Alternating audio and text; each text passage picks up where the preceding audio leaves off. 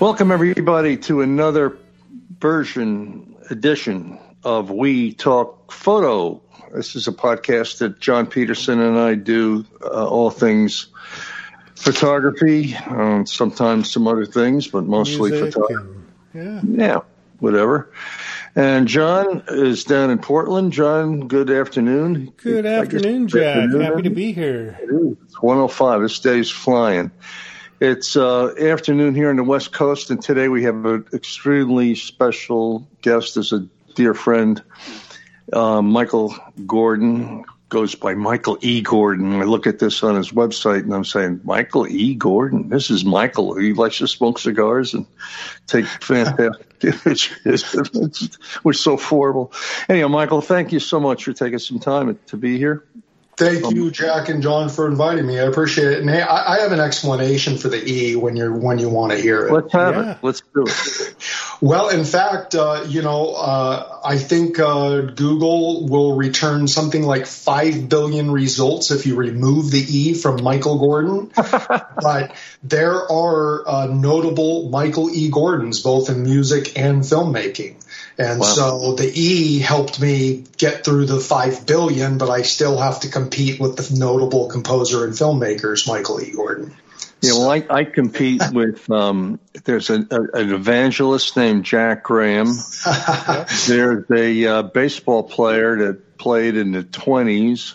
There's a mass murderer. No, there is. I'm not making that up. Go with the baseball player. I'll go with the baseball player. John, who are you competing with?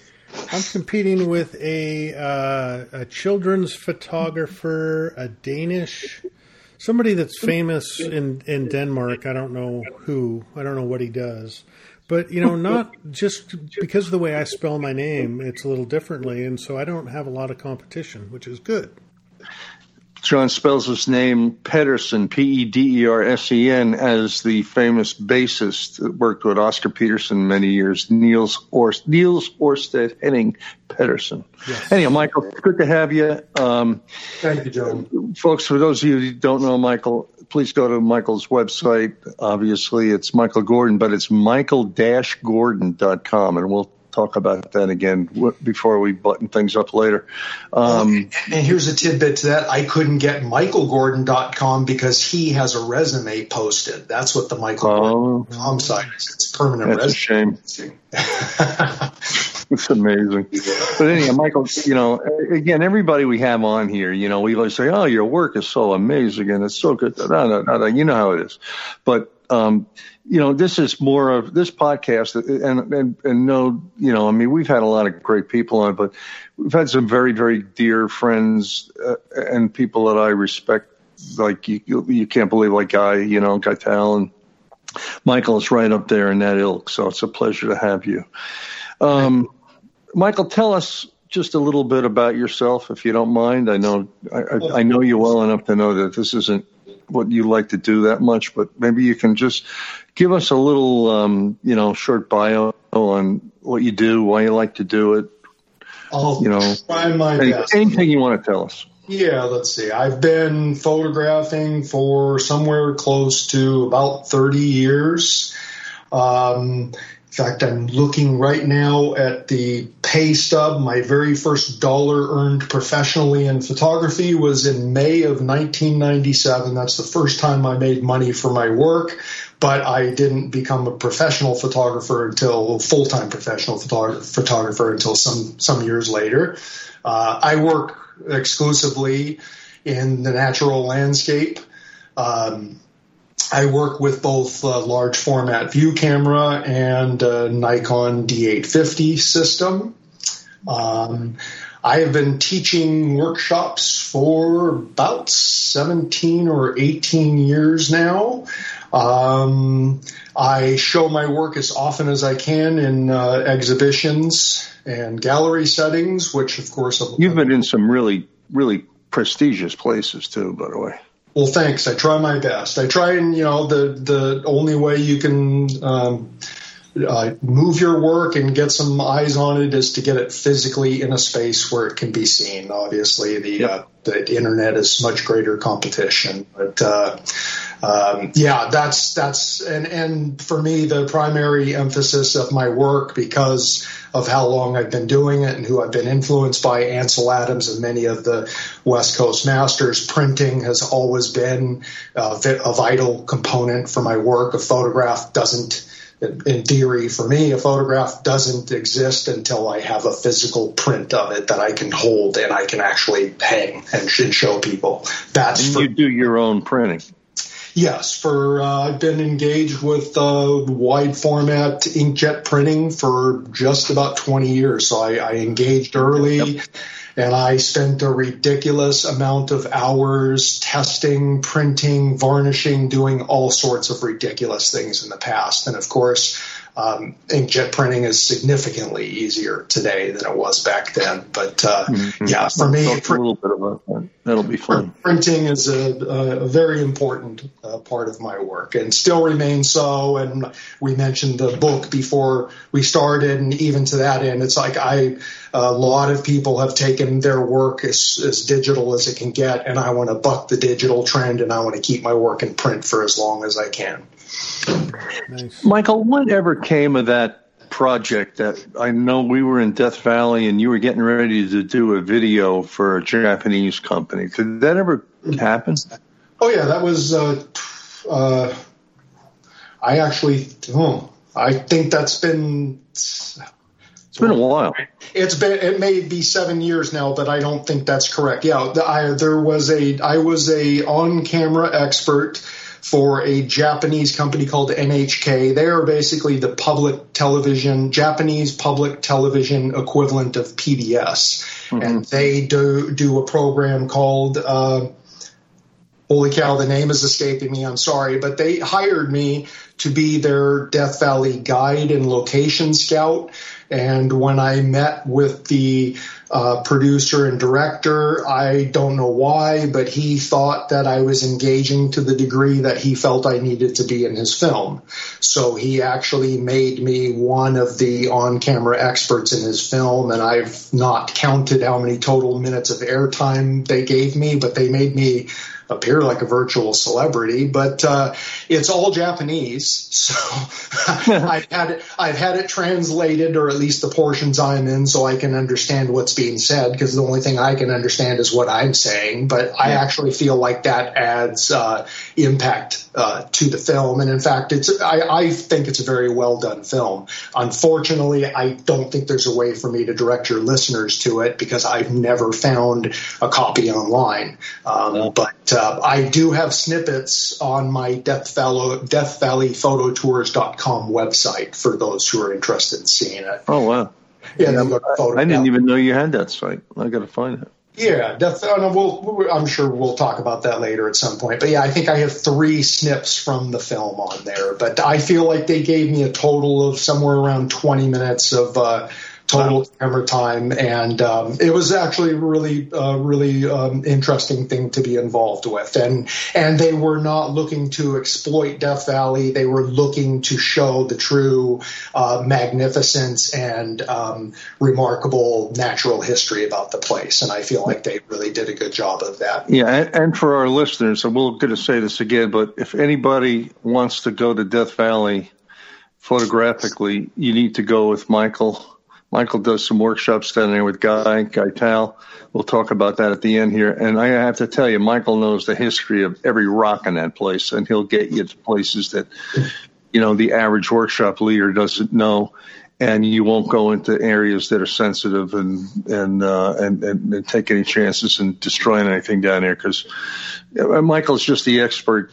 He's the Death Valley guy. I mean, he's it. I actually, I don't know, I guess I probably never told you this, Michael, but I stopped going to Death Valley because I can't compete with you, and I don't mean that in a bad way. You're it, man, and I just can't compare to what you do down there, and if I can't do it that good, I don't want to do it, and I love going there, but I don't go there to lead workshops anymore. Well, you did tell me that, Jack, and I'm both flattered and I don't know what the other word is, but I wish you wouldn't stop. And the check is in the mail. You'll get it. It's just my angle on a place that I love, but it's apples and oranges. And you don't go. I mean, that's your place. You don't go to.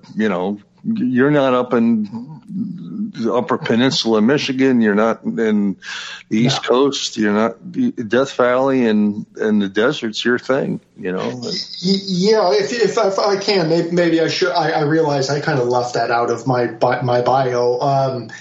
I'm often, or it is often noted that I don't travel a lot. Meaning I don't travel the world and I don't travel throughout the United States. I travel the West pretty constantly. Right. But I am what I'd like to think the Mojave Desert photographer. And so I made a very deliberate decision some years ago in my work that I wouldn't even attempt to compete, if that's the correct word, but I wouldn't encroach on there was no need for me to encroach on anybody else's space or habitat when I had my own that was completely undervalued and unexploited by other photographers. So I made a life decision to deliberately pursue Western deserts as the MO of my work. And, and in doing so, I suppose I was already a changed person when I made that decision, but the desert changes people, and that's why we have biblical prophecy and stories that come from the desert. Yep. And so it changed me. No doubt. Yeah, it does. So, Michael, you shoot both color and monochrome, black and white, and you do both extremely, amazingly well. What's in your head? What's the kind of the difference between those two for you, especially shooting the deserts? Appreciate that, John. That's a good question. So the way I define for myself, which I think is a useful learning tool, that's what I do, how I relate this to my students. How I react to something in front of me is the dictate for the medium I'm going to use.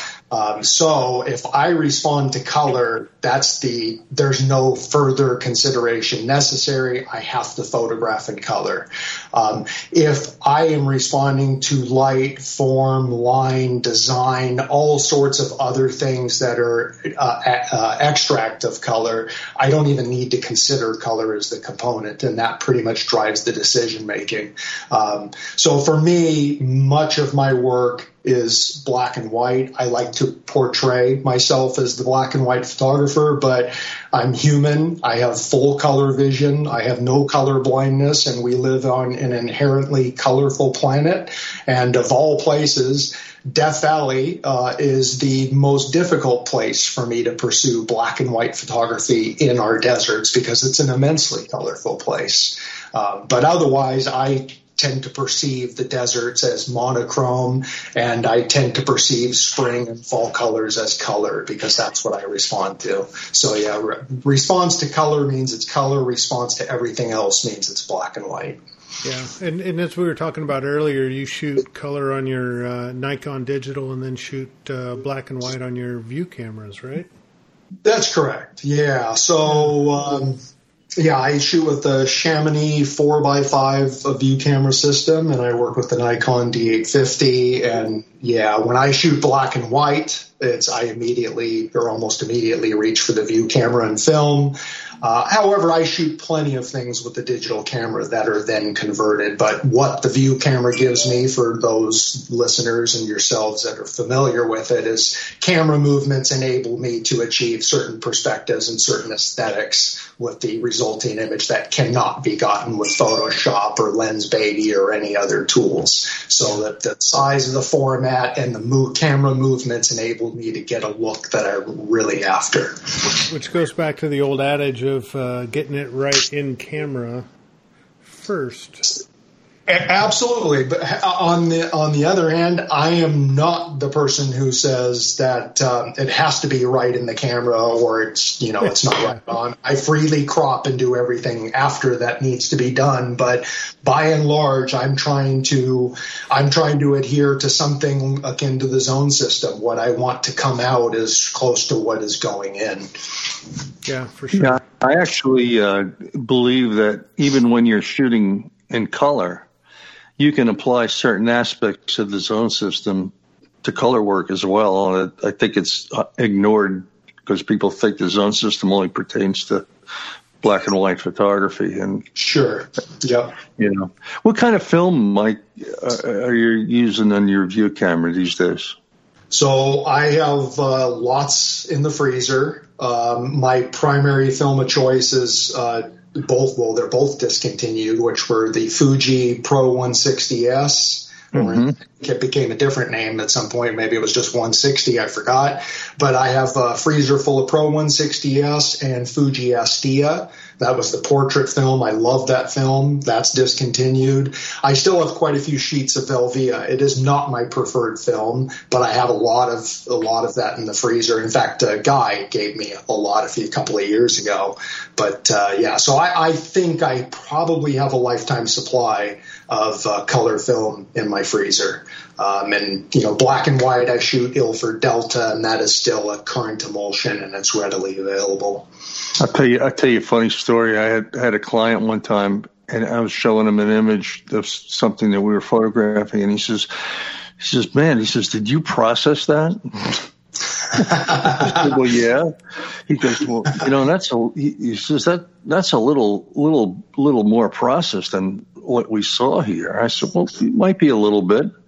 He goes, well, he says, I just switched from film to digital, and I'm very, very careful on what I do. I said, really? What kind of film did you use? He goes, Velvia. Yeah. I go, and your point is what? Yeah. That film was great film, and it processed into film. I mean, it was beautiful stuff.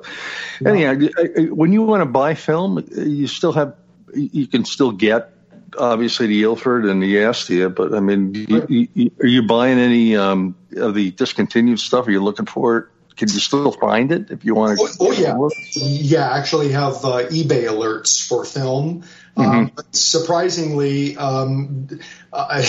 you see two crazy things. One is they're either ridiculously overpriced, or you see those ads where they've actually taken the sheets out of the box and laid them out on a table. Oh, geez.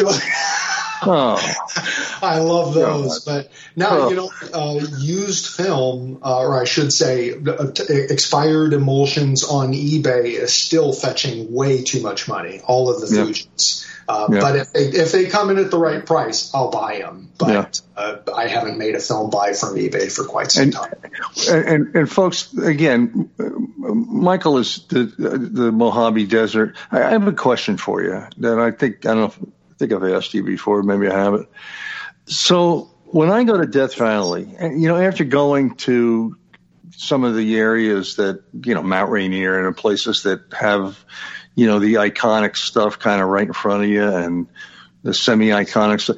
When I go to Death Valley, it takes me maybe a day and a half, maybe longer to get kind of in the zone to be productive down there. And sometimes I just like to be there and I don't care if I'm productive, but it's not the easiest place to just drop into, take a camera out and I mean, you really have to learn to see down there, I think, right? And you're looking for patterns and textures, and you don't have it's not 8 million icons down there to photograph. You have to spend time. Could you go into that a little bit, Mike? Yeah, I'd love to. Thanks. Well, so to be sure, you can go on to onto the photo forums or Facebook or whatever and find the repetitive photographs that come from Death Valley. And I know you know what those are. Yep. Mud cracks make up a lot of those. Yep.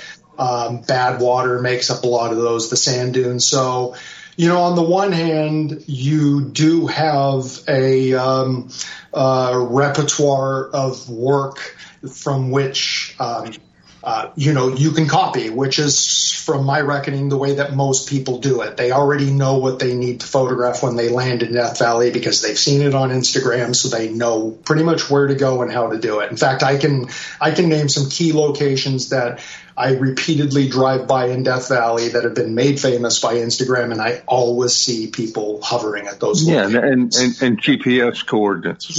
Yeah, so there's that way to pursue Death Valley photography. And then the other way, which is surely the least efficient way to pursue photography in Death Valley, is to just slow down and to feel the place and let it come to you. And that's how it works for me. Granted, it's my virtual backyard. I spend more than 90 days every year inside the park, so I have gained a familiarity, and I have a familiarity with the park that enables me to get that feeling back very quickly. And so I can be very productive in Death Valley on almost any visit, irrespective of light or weather, because I know the place so well. But that's admittedly the harder way to pursue it, is to say, I have no agenda, I have all the time in the world, and I'm going to wait for this to come to me, this idea to come to me, so I know how to portray this place. And so for me, I'm not looking to do what's been done. I'm looking to paint a complete story of the experience of being in these vast and desolate places, especially. You're still finding areas you haven't been in after being there 90 days. Well, the park is the size of Delaware. It's 4,300 square miles. And if I were to drive from, say, the northwest corner, the Eureka Dunes, to the southeast corner, the Ibex Dunes, that drive would take me about 5 hours. So imagine if you're just a casual national park visitor who maybe has a 1 week for the park each year, even if they had that much time, it's going to take you a long time to learn to get to know a place of that size, if that's what your goal is. And for me, the place is not about the photographs. The place is about the experience. It's about my spiritual connection to it. It's about learning every facet and knowing every corner that I can. And I feel that depth of experience invites the photographs to me. And if they're not there, that's fine. They will be there the next day or the next time out. I don't need to force anything, but the photographs find their way to me. They do. They do, for sure. Michael, I've looked at your work for a long time, and I've always admired it. And the one thing that keeps resonating with me as I look through your body of work is that all of your images seem very thoughtful. They're very well thought out. They're very well connected to what it is you're shooting. And I think you alluded to it a little bit, where you feel you're trying to convey the experience, and you're really present in that moment out there in nature, taking these images. But that stuff really comes through in all of your images. I appreciate that. Thank you. Thank you. So that's another reason for folks out there to slow down and get in tune with kind of what's inside of you. Yeah. And don't worry about all the technical details and the gear and all that kind of stuff. You need to be a part of the experience, and that experience will then transcend into your images, I think. Yeah.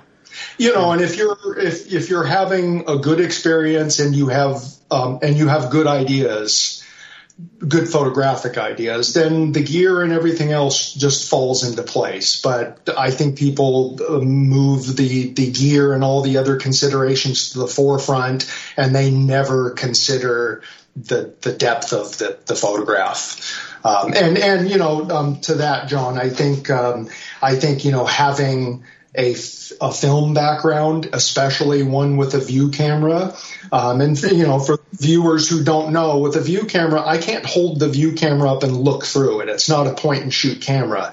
So what that teaches a view camera operator, you learn how to compose in your mind's eye, as it were. So I'm determining the composition and the frame with my brain. I don't need to use a camera at all. And so when I start getting a feeling for a particular idea that may be in front of me, I put the bag down, I sit down, I walk around, I think a lot about the idea I want to convey, and I take as many minutes as I need to understand how I need to compose that as carefully as possible to convey that particular emotion, message, whatever it may be. And I think having a large format background really makes a significant difference. And even for digital camera users, it's a really easy thing to do. And it's what we teach in the workshops. Put your camera down, put your bag down, see with your mind's eye, and think about what's in front of you and what you want to say with it before you ever start pointing the camera at it. You'll have a really good idea about what that is. And when you hoist the camera, you know exactly what you need to do at that point. The editing has already occurred in your brain in advance. And don't you love, when one of the manufacturers brings a new camera out and they go, well, you could shoot 11 frames a second with this camera. I'd say, yeah, I don't sometimes shoot 11 frames a month or a week. And the biggest piece of knowledge I try to tell people is, they'll say, well, what can I do? What should I do to be, a better photographer? I said, it's really easy. Slow down. Yep. Slow down. Honestly, I can't think of any aspect of life that is not benefited by slowing down. Yep. And being present in the moment. Absolutely. Too often we're looking ahead to this, that, everything else. We're, very rarely are we just being right where we're at. Absolutely. And experience everything. Well, I think one of your quotes, Michael, that I really like in describing yourself is the intimate and easy to overlook is the focus of my work. I'm compelled by texture and form, the organic and the unnatural, and the unusual and ephemeral. Listen to all those words. I mean, those are deep thinking words about how you approach your art. Appreciate that. Thank you, John. Yeah, I think, you probably see all those words in the photographs too. Yes. And honestly, I mean, I won't repeat the word that Jack used before we started recording, but I don't feel like I'm in that place because, as a photographer and as an artist, I feel like I'm constantly growing, and what I thought I knew yesterday was only partially true, and I'm still, I still every day figure myself out more and more as an artist and about what my ideas are and what they should be going forward. And so, it took a long time to actually be able to analyze my work and to be able to come up with some effective words for what I was doing, because it took a lot of years to understand that. And I think that's one of the hardest hurdles for photographers to overcome is what is the essence of their work. There's travel photography, collecting beautiful photographs from beautiful places, or pursuing your own art. And what is the essence of your art? And the only way you can get there is to spend a lot of time thinking about it and a lot of time doing it. Art is a factor of time, I keep saying. Yep. It's when just everybody wants to be. I guarantee you that if we had Ansel on this podcast, or if we had Minor White, or if we had, even some of the people now who are extremely well known, the Art Wolves of the world, and that, I guarantee you, they'll tell you they're still learning. They're still, still growing. When you think you're done, you're finished. You might as well, go go make birdhouses. So I just get it. And to mention Ansel, think about this. He is now a household name. I don't think there's probably few Americans who don't know who is Ansel Adams or what he did, but he was an overnight sensation after about 40-something years, right? He spent his life getting there. And for us, it just seems like he had a great idea and boom, he exploded on the scene. But he spent his life figuring out what he was doing. And it's really easy to look back at his oeuvre of work and to see that development through his work, through his entire career. Yeah. Michael, you mentioned printing, and I don't want to get into intricacies of that, but I also know that you do some printing if people want to have some prints made. Am I correct? That's correct, Jack. Yeah. Just tell us a little bit about what you like to print on and what you use, and sure. One of these days I'm going to send you a couple files, and maybe I can get you to do a couple prints for me. I'd love to, Jack. I use Epson printers. I always have. Since the very beginning. What's your favorite printer? Do you have just one, or do you have a couple? Oh, I have a few. Actually, when I moved into my new house, though, I had to retire one of them because I had no space for it. Oh, no. So I had to retire one of my wide formats. But my primary workhorse, as they say, is my Epson 9890 sitting to my right here, 44 inches. And I constantly I constantly move around papers because the paper companies keep changing their stock, and then I don't like what happens. But I print on both matte and satin/glossy papers. My matte paper is Hahnemühle German etching. I love that paper. It's a heavy textured paper, but it suits my black and white stuff really well. I like Canson Edition etching rag. That's a matte paper. Canson makes great papers. They've been doing it for a couple of thousand years, I heard. Yes, sir. That's the thing. If you're going to choose a paper, it's best to choose a traditional paper company who's been at it for hundreds of years. They're probably not going to screw things up, and Hahnemühle is the same. Moab makes some great papers. Right now I'm printing with Moab Juniper Baryta. It's a slightly warm tone paper, but it's got a beautiful texture to it, beautiful hue. I love that one. Papers have come so far. I remember, 15, 20 years ago when the substrates were much more limited, and you may recall back then with inkjet printing, there was bronzing and gloss differential, which affected many prints, right? So the gloss differential was, where blank paper, where white paper white was, you had no gloss. Where the ink went down was too much gloss, and bronzing was that sort of bronze hue that would come off of it. These papers are all so good today. We have so many. We have so many Baryta papers, so many cotton papers, and all of them are really quite good. I'm not far from a printing expert like you, and I when people ask me about that once in a while, and I tell them the paper's like, it's like film. Obviously I don't shoot film anymore, but when I used to shoot film, I stayed with the film. I knew what it was going to do. I knew what I needed to do to make the film, do it. And paper's the same way. I think people should get used to a paper they like and learn how it. Yeah. And to that end, if I can do a little promotion here, please do. The problem with trying multiple papers, of course, is that you're beholden to what are known as the canned profiles provided by the paper manufacturer, the free profiles provided by the paper manufacturer, which may not necessarily work the best for your printer and that batch of paper you got.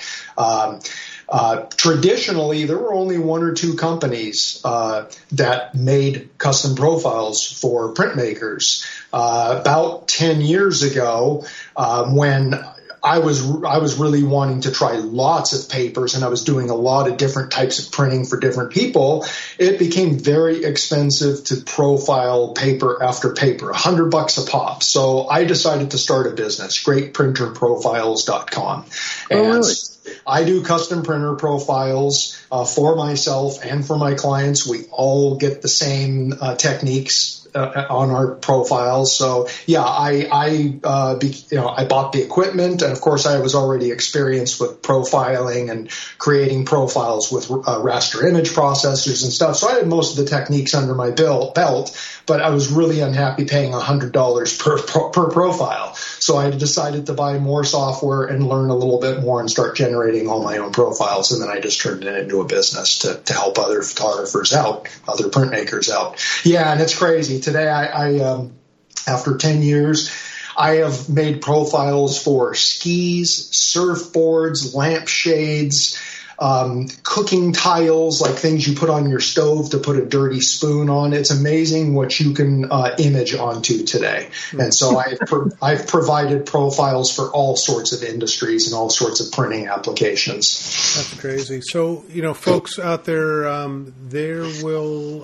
if you go to Michael's site, he's got a link to this custom printer profile stuff. So if you guys want more information, go check out his website, which you need to do anyway. But go look at the custom printer profiles. That's a pretty unique thing, Michael. I think fantastic. Today maybe three or four businesses nationally that are offering the service, and mine is the most reasonably priced. I think. Yeah. So kind of going back to what you like to shoot, and I hate to put people on the spot like this, but where is maybe your ultimate favorite location, either in Death Valley or elsewhere, to photograph? And if you don't want to tell us, to keep the riffraff out, I get it. Yeah. You can say pass. No. I mean, I don't think I would tell you like the specific spot, but in fact, there are a couple of, here, I'll give a really obvious one, Mesquite Dunes in Death Valley. So for those who have never been to Death Valley, Mesquite Dunes are positioned in central Death Valley. They are the most accessible sand dune complex in Death Valley. You can park in the parking lot and be on sand in 30 seconds. Granted, it's a well-photographed location. There are hundreds of visitors to the dunes each day. There are easy ways to avoid footprints and avoid visitors. But I'll tell you, I can't tell you how many times how many hours, how many nights I've slept on those dunes, how many hours I've spent photographing them, and how many days I've watched the sun rising and setting over the dunes. And still, it's one of the most exciting feelings and experiences that I have. There's just something about it. I think it's a human nature for sand. It's like the kid in the sandbox thing. I don't know what it is. I'm kind of the same way when we get around the ocean. That's kind of my happy place. And I could just live on the ocean the whole time. Yeah, but I think any dune field is awesome. And then, in general, it's the Mojave Desert. It's where I feel it's odd. Where I feel most at home is in barren, desolate basins. And I think it's because it brings me some humility. It puts me in the right space and allows me to pursue my work the way I need to do it. You get up to Joshua Tree often? I used to spend a lot of time there, Jack, but admittedly, the Instagram and Los Angeles have changed that park so much. And that's why I asked. Yeah. So, the incidents that you've heard about arising from Joshua Tree during the shutdowns and stuff with, right. People killing trees and graffiti and so forth. Those are a lot of the things that have driven me away from the park over the last few years. So I spend a lot less time there today. Any other parks or not specific locations, but areas that you like to go to other than Death Valley? I'm reluctant to say this name, but I'm going to because there's so many barriers to easy access and use anyway. Mojave National Preserve to me is one of the most spectacular places. It's basically, for those who know Southern California geography, it's a triangular shaped wedge between the Colorado River, I-15 and I-40. It's thousands of square miles. I don't know where it ranks in the national park unit, which number it is. Death Valley is number 5 in parks. I think size, that is. 4 parks in Alaska are larger. Death Valley is the largest in the park in the lower 48. I believe Mojave Preserve may come in somewhere around 8, 9, or 10 in in size. The difference is there is zero infrastructure in Mojave National Preserve. There are no accommodations, there's no dining, there's no gasoline, there's nothing. So that's what keeps people away, and that is what brings me there. And I have a long history there, and really it's the sort of place that's ideal for somebody who is comfortable in the Mojave Desert, off-road, with no cell signal, with no access to goods or services, because that's what it's like being there. So you really need to be a self-sufficient explorer and adventurer to properly photographically utilize Mojave National Preserve, but it's an incredible place for me. It's not as visually drop dead stunning and obvious like Death Valley. It's quieter, it's more subtle, but the running into people is a rarity in the preserve. And the big bonus is that much of the preserve is higher elevation, so it's doable even through the summer if you can handle, low 100-degree temperatures. But for me, that's one of the best places in the California desert. If I remember right, I think I was out there 2 or 3 times. The spring wildflowers can be amazing there. Mm-hmm. And I think there's a fair amount of there's some springs there. You can find them. Just look for green, right? And that's where the water pops up, and it's a cool place. It's a fantastic place, but you do have to be self-sufficient. In fact, that's why I've never offered really tours or workshops in the preserve, because it's not so easy and obvious for photographers. They need to work harder, and they need to expose themselves a little bit more to the elements, so to speak. Yeah. Terrific. Yeah. Well, anyhow, Michael, before we put a nail in things here, excuse me. I know that you've got some things coming up in Death Valley with Guy. Maybe you want to tell our folks about that. And again, everybody, if you have any question about going to Death Valley with Michael, put him aside, because there is nobody better. Mike, tell us about what you have coming up. Thank you, Jack. Listeners can go to my website, and by the way, it's michael-gordon.com, and just click on the photo workshop/tours page, and they'll find all sorts of information on upcoming dates. But Guy Tall, I think he was one of your first, maybe one of your number 1, number 3, something like that. Yeah, he was in there. He's just. So, Guy and I have been friends for almost 20 years. We've been teaching together for about 17, and we have. That's how I met you. That's right. Remember? That's right. I remember our evening sitting around outside in the snow. The snow was coming down, and we're sitting down on like the chairs that you'd sit in your backyard, and that's how you trying to keep warm with some adult beverages at the time, which I don't deal with anymore. But it was a great night. And I remember I had to be up at North Lake at like 6 o'clock in the morning, and I think we probably went to sleep about 2. Probably, yeah. Yeah. Was it still snowing? And Harley, it was, as a matter of fact. Yeah. Harley was there. Harley. Yeah. Yeah, I think it was 16 or 17 degrees the next morning. Yeah. I recall distinctly the portrait I made of our little group there.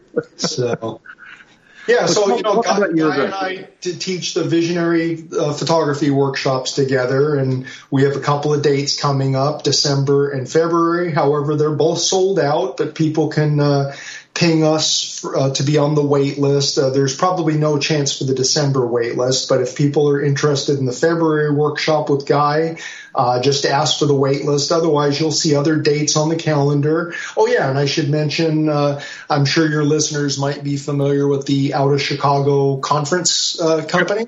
Mm-hmm. Yeah, so they're doing the Out of Death Valley Landscape Conference January 20 through 24 of next year, and I'm one of the invited speakers and instructors. That should be pretty exciting. I'm looking forward to that. And and if anybody's interested in a private photo tour of Death Valley, they're not group events unless you want to bring friends along. They're private photo tours in Death Valley National Park, and you can just go to deathvalleyphototours.com for more information. Terrific. Outstanding. Terrific. John, you have anything else for I don't. Michael, it's been an absolute pleasure to have you on the show today. It was a pleasure talking to you guys. Thanks so much for inviting me. Yeah, it took a while, but we finally did it. Yeah, we've been trying for 6 months. Well, I appreciate your patience. Yeah. So let's get through 2020 and move on, and hope that the world comes back to kind of halfway the way it was. I'd be happy for that. It's going to happen. There's no alternative. Yep, I totally agree with you. Well. Totally agree with you. So, folks, I will, if you visit our website, wetalkphoto.com, I'll post up some show notes and links to Michael's websites. And any other information about Michael will be a short description and bio of some of his work, but please go visit his website. And if you have any suggestions or comments, you can always drop us a note at wetalkphoto@gmail.com. And I think with that, we're done. Awesome. I think it was a pleasure having you, Michael, and I'll be in touch. And one of these days, I'm going to take your workshop. So there. Yeah, likewise. Awesome. Well, it'd be great to meet you, John, and Jack. I'd love to see you again. It's been a while. Yeah. You're looking good, by the way, man. Well, I know I have feet. Honestly, Jack, when I saw your portrait photo popped up, I looked at you and I thought, man, he looks like he erased 10 to 15 years. Well, I just had a birthday last week. And, it's just one of those things, but it's, trying to prepare for the next number of years to be able to do what I want to do. And you have no choice. Well, congratulations, man. It takes commitment. Yeah, well, it's good to hear you, Michael. We'll be in touch, and thank you so much for being here, folks. Thank you all for listening, and we'll see you next time. All right, bye-bye. Thanks, guys.